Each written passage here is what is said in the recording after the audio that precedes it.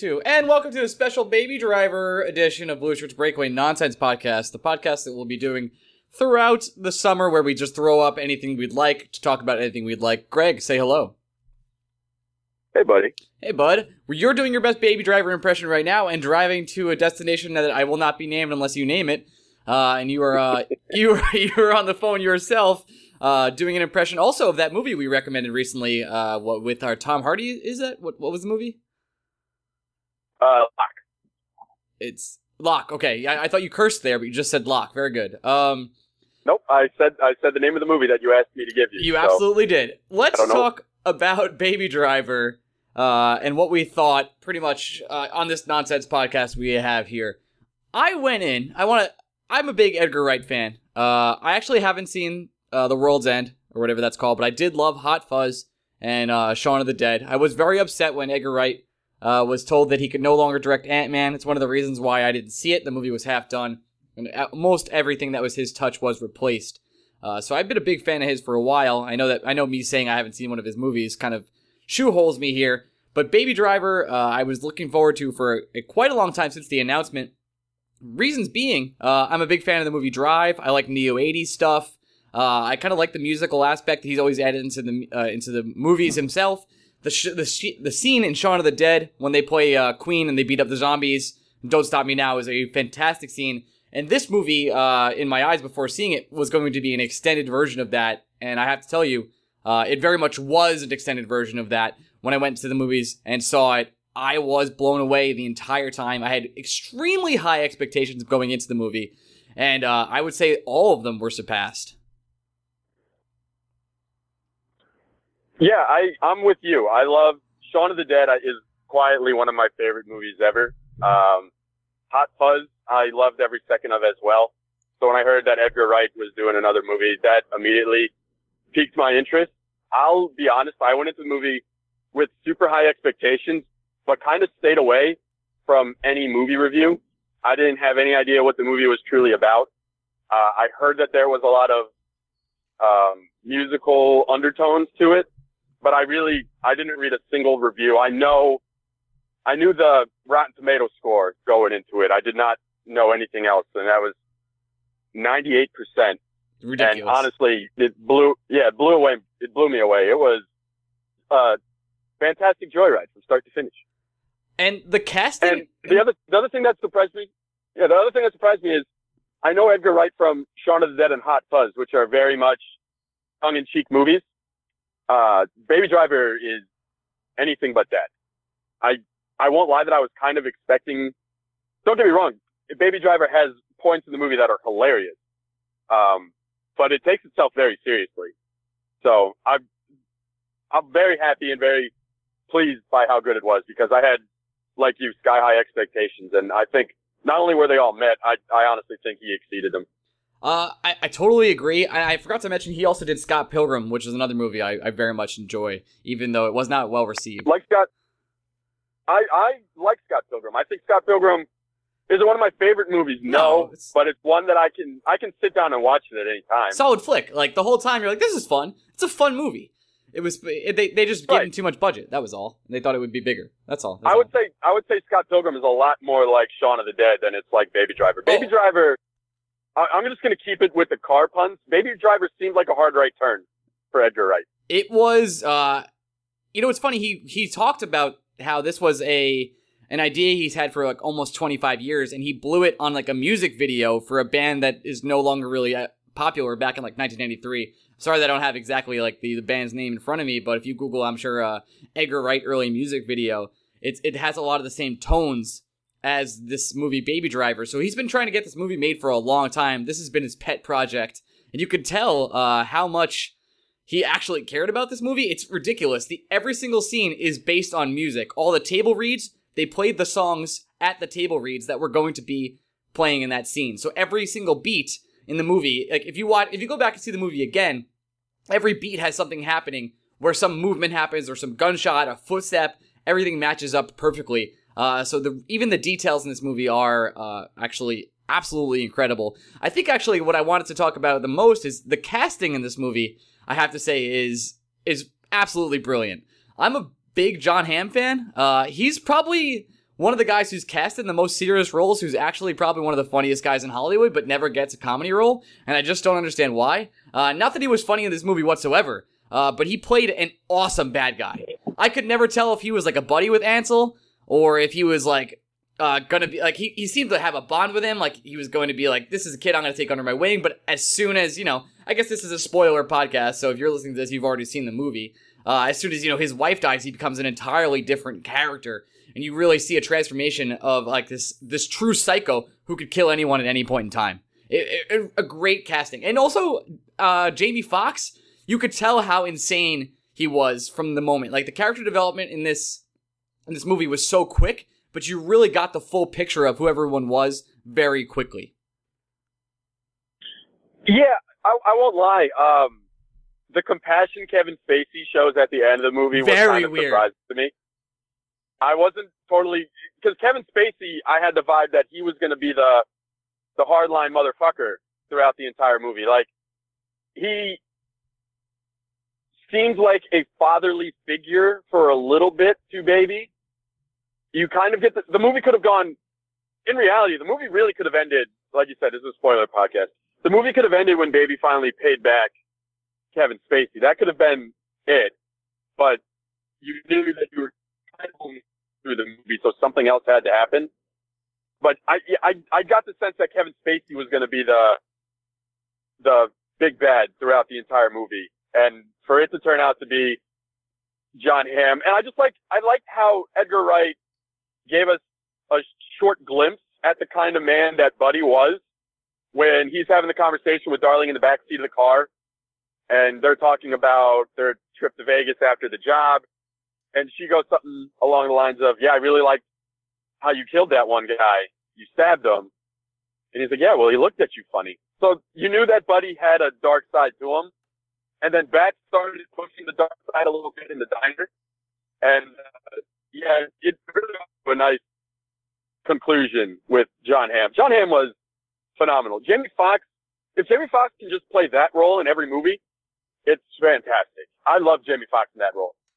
He was absolutely fucking insane. It was amazing. I do want to go back, and I want to touch on a few things here. There's a lot of things I want to talk about with this movie, but you touched on the turn for Kevin Spacey at the end of the movie. That was the one thing that bugged me about this movie. Like, I feel like there was a scene or two that might have been cut from the movie that showed Kevin Spacey's character had this sort of compassion, had this sort of love story that was never really fully developed. Because you could tell that, like, the reason why he was letting them go is because he said he was in love once, but that was never developed at all during the movie. He was always like this stone cold hard guy who was doing syndicate crime. And then all of a sudden at the end, he's like, I'll take care of it. I said run. And then, like, he's shut up and he's dead. Like, what could have caused him to try and help Baby after, like, pretty much he was using Baby as a slave for a while? It wasn't really this sort of compassion that he was, like, giving to him. Very strange. Yeah, it seems like a quick jump to get to that point because he made threats throughout the movie to about Deborah to Baby. So I don't know why Spacey then seeing Deborah with Baby would turn him so quick. At the same time, you could kind of justify it from the point of Baby made him a lot of money, and Baby did so kind of without complaining.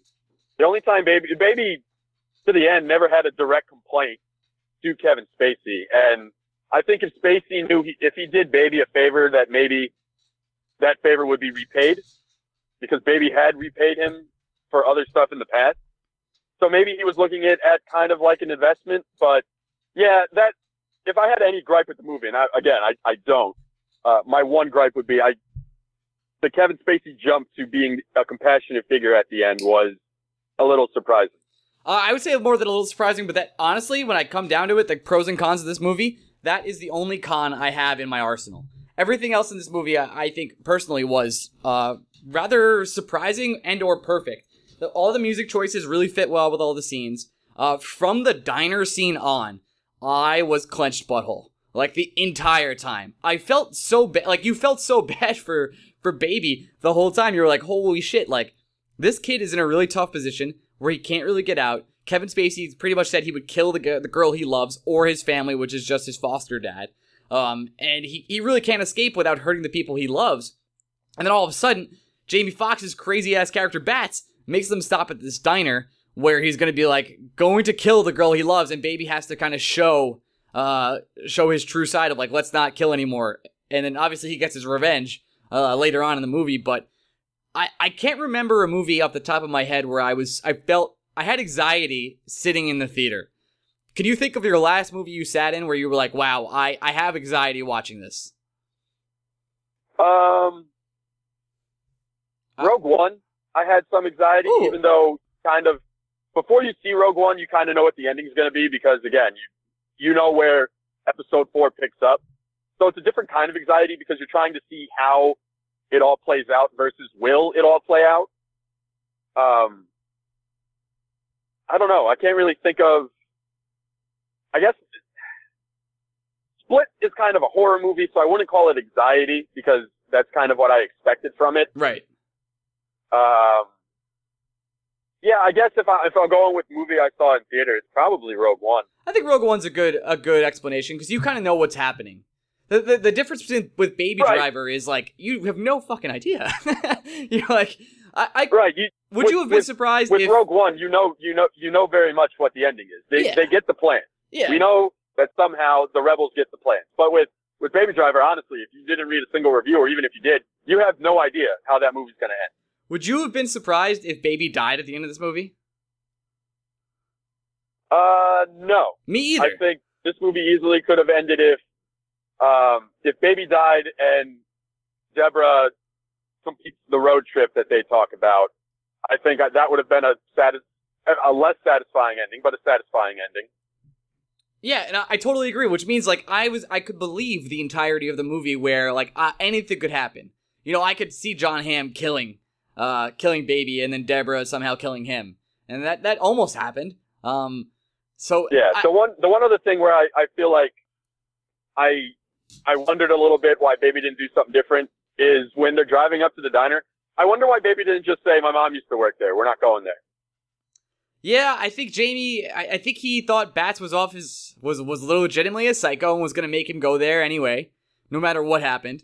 And it seemed that way, but you're right. The mom thing could have been played there, but obviously they had to go to build the tension scene there. It was a thing that had to happen. I do want to talk a little bit about the ending of the movie and get your thoughts, since we kind of mentioned the possibilities of the ending. Was there a sense in you? I know he walks out of jail, right? It's kind of in black and white and goes color. Was there a sense to you that was also a dream? Because to me, when I walked out, I was kind of like, I've gotten a few opinions from people where some people thought it was a dream and some people it was 5 years later after he got out on probation. But then, like, how did Deborah get that sick car that she was walking around in? Was that real or not? I guess is what I'm asking you.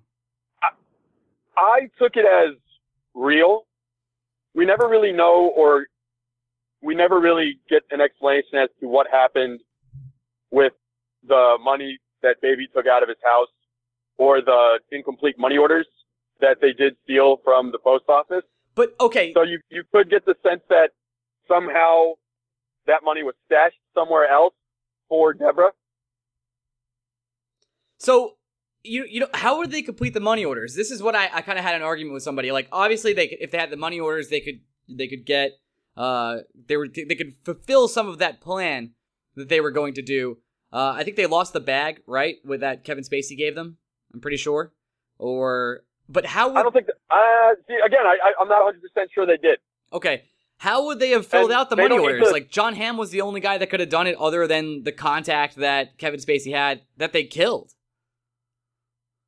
Well, I think it's safe to say that Baby has a couple acquaintances in the crime underworld where he could have just sold the money orders to another criminal for 50 cents on the dollar. That's possible. And then the other guy gets the full shebang out of them because they know someone. That's possible. Is it unlikely? Sure. But I don't think it's crazy to think that Baby would know someone that would know what to do with unfulfilled money orders. Let's talk a little bit about the driving and action scenes. Were you surprised that actually there wasn't that much driving in this movie when it really comes down to it? No. I think there was enough driving. I think hard one to shoot those scenes, and I think there was enough driving where all of it was believable. You know what I mean? Right.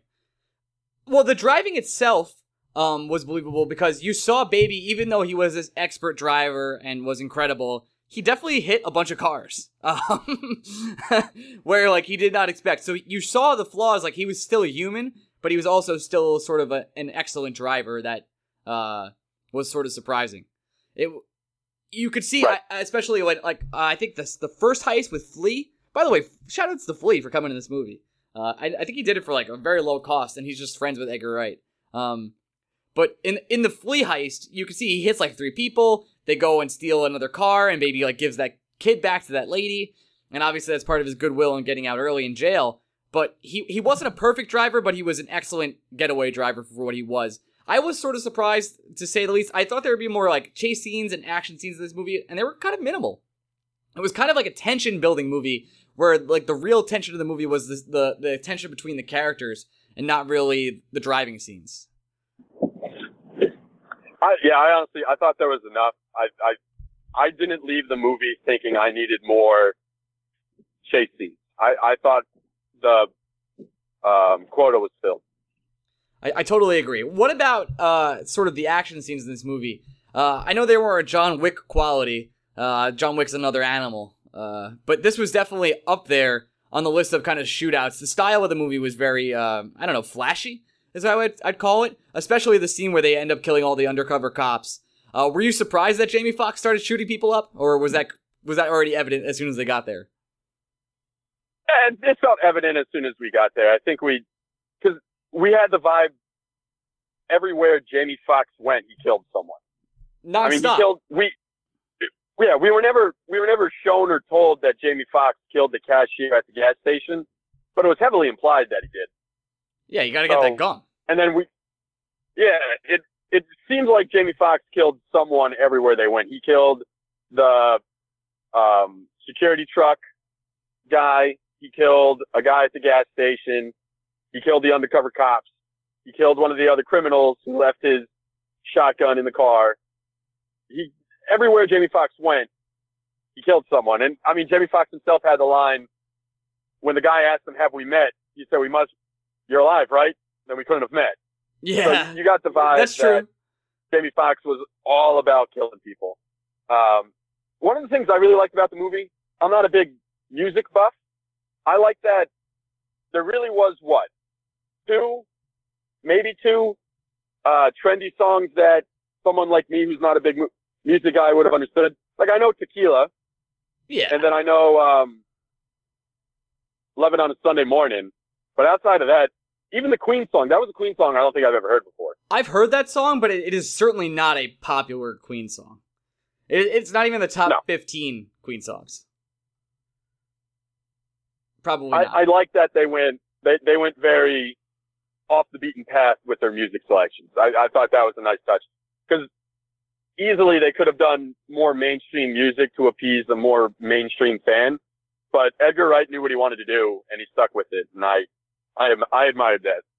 Yeah, they used everything. Like, they went from Run the Jewels, they did Holla Back Girl from Gwen Stefani, the Brighton Rock Queen song, like you mentioned. Obviously the song... When did they do Holla Back Girl? They did Holla Back Girl, let's see here. Holla Back Girl Darlene made a reference to the song This Shit Is Bananas, B-A-N-A-N-S, during the movie. Oh, but like the song doesn't play. No, it doesn't actually play. But they make so many references to other, like, these genres of songs. Like, they have Steve Miller Band, they have Cry Baby Cry, and a bunch of other songs throughout the movie, Kashmir, obviously.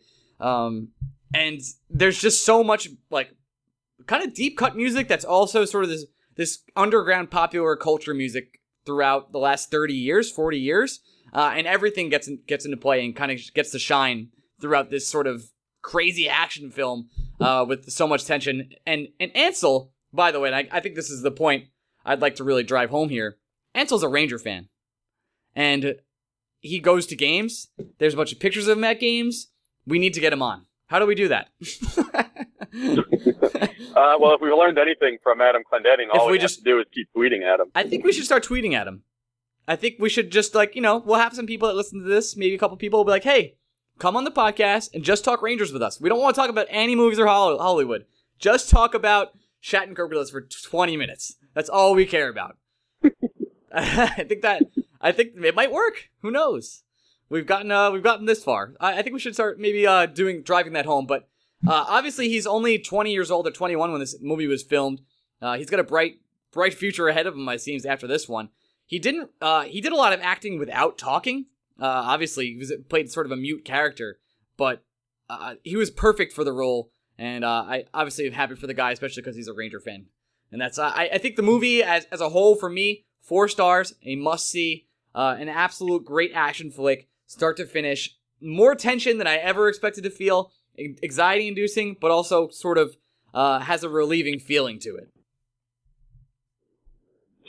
It's a very satisfying movie from start to finish. I don't think you need to be you can just be a casual movie fan and have a really good time seeing this movie. Like, I don't necessarily think this movie's going to sweep at the Oscars, but I don't think it's going to get any Oscars.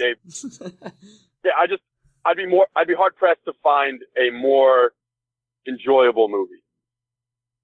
Yes. That I'm going to I'm trying to think of movies I'm going to see this year in theaters that I'm really excited for. We kind of talked about that, yeah. Dunkirk and Spider-Man. Yeah, Dunkirk's a little different. I'm not going into Dunkirk expecting a good time. I'm expecting, Dunkirk is a different kind of movie. It's not a movie. I guess that's kind of what I mean. I'm basically saying I'm not expecting to have the greatest of times in the world with a World War II movie, which I don't think is too ridiculous. Yeah, it's not supposed to be a feel-good time. Dunkirk. It's going to be good. No. It's going to feel good. Yeah, I don't think so. Bro. I guess maybe the new Star Wars movie, but I feel like the new Star Wars movie has a very high probability of disappointing me. You know why, though, right? The bar is so fucking high. My expectations are going to be too high. Yeah, it's so high. Yeah, the 7th one was so fun, and Rogue One was so fun that, my expectations are just going to be too high. They're going to be too high. I totally agree. At the same time, my expectations were incredibly high for this movie, and it lived up to them. I think Star Wars is a different beast. An entirely different beast. Especially because we can admit that Episode 7 is just Episode 4, but new. And with a little bit of a twist, they hit all the same beats. And now with Episode 8, you're going to have to... You can't just remake Episode 5. It's going to be an entirely different sort of plot. A lot darker, a lot more character development. And supposedly, not to get too nerdy, but Mark Hamill has come out and said that he hates everything that's being done to Luke and every single aspect of it. So now I'm super curious to see what happens with Luke. I'm assuming he's going to go sort of against the Jedi Order, and that's why Mark Hamill is not happy with it, but we'll see. Well, I also wonder if Mark Hamill's not happy with it because maybe 8 is the last time Luke is in a movie, and he's going to be missing out on paydays. I think he's okay because they paid him $25 million to not speak in the first one. So, I mean... Yeah, you have a point. I think he's okay. I think he's all right. Plus, he's like a world-famous voice actor, and anywhere he goes, he'll forever be able to do whatever he kind of wants with money. People would pay him to just be Luke Skywalker anywhere, no matter what happens, especially now. Yeah, this is also true. All right, buddy. I don't know if you want to reveal where you're going. I hope you're not going there, but I am in the parking lot of where I was. God. All right. Well, rest. No, but look. Okay. Right, I'll tell people. I'm at Rivers Casino in Schenectady, New York. Yeah. Am I here with anyone? No. I am not. Everyone, all the Albany bros are. It's a wedding weekend, and it's for a guy that we went to college with, but I wasn't really close with. Probably me. So they're all at I'm the not wedding. going. I got nothing to do. So I've never been to this casino. I'm gonna see if it's worth a damn. All right. Well, I just hope your bank account doesn't take too many hits. I will be working on. I told you, I'm leaving my card. My card is stashed in the glove compartment. It's not coming in with me. Don't bring it. Don't bring it, my friend. All right, Greg. This way, the way I see it this way, if I have to come back to the car to get it. You gotta leave. And if I lose the money in my pocket to come back to the car, I'm just gonna leave. Yeah, just leave. Just leave. Call me if you need help. I'll tell you to leave. Get the fuck out of there. All right, very good. All right, buddy. Have a great time. Thanks for doing the Baby Driver review. Everyone out there, subscribe to us on Twitter at BlueShirtsBreak. If you're a patron subscriber, you're hearing this a month early. Thank you so much for your support, as always. If you haven't seen the movie, you probably haven't listened to this, so go see it. And everyone, have a great day. Bye-bye.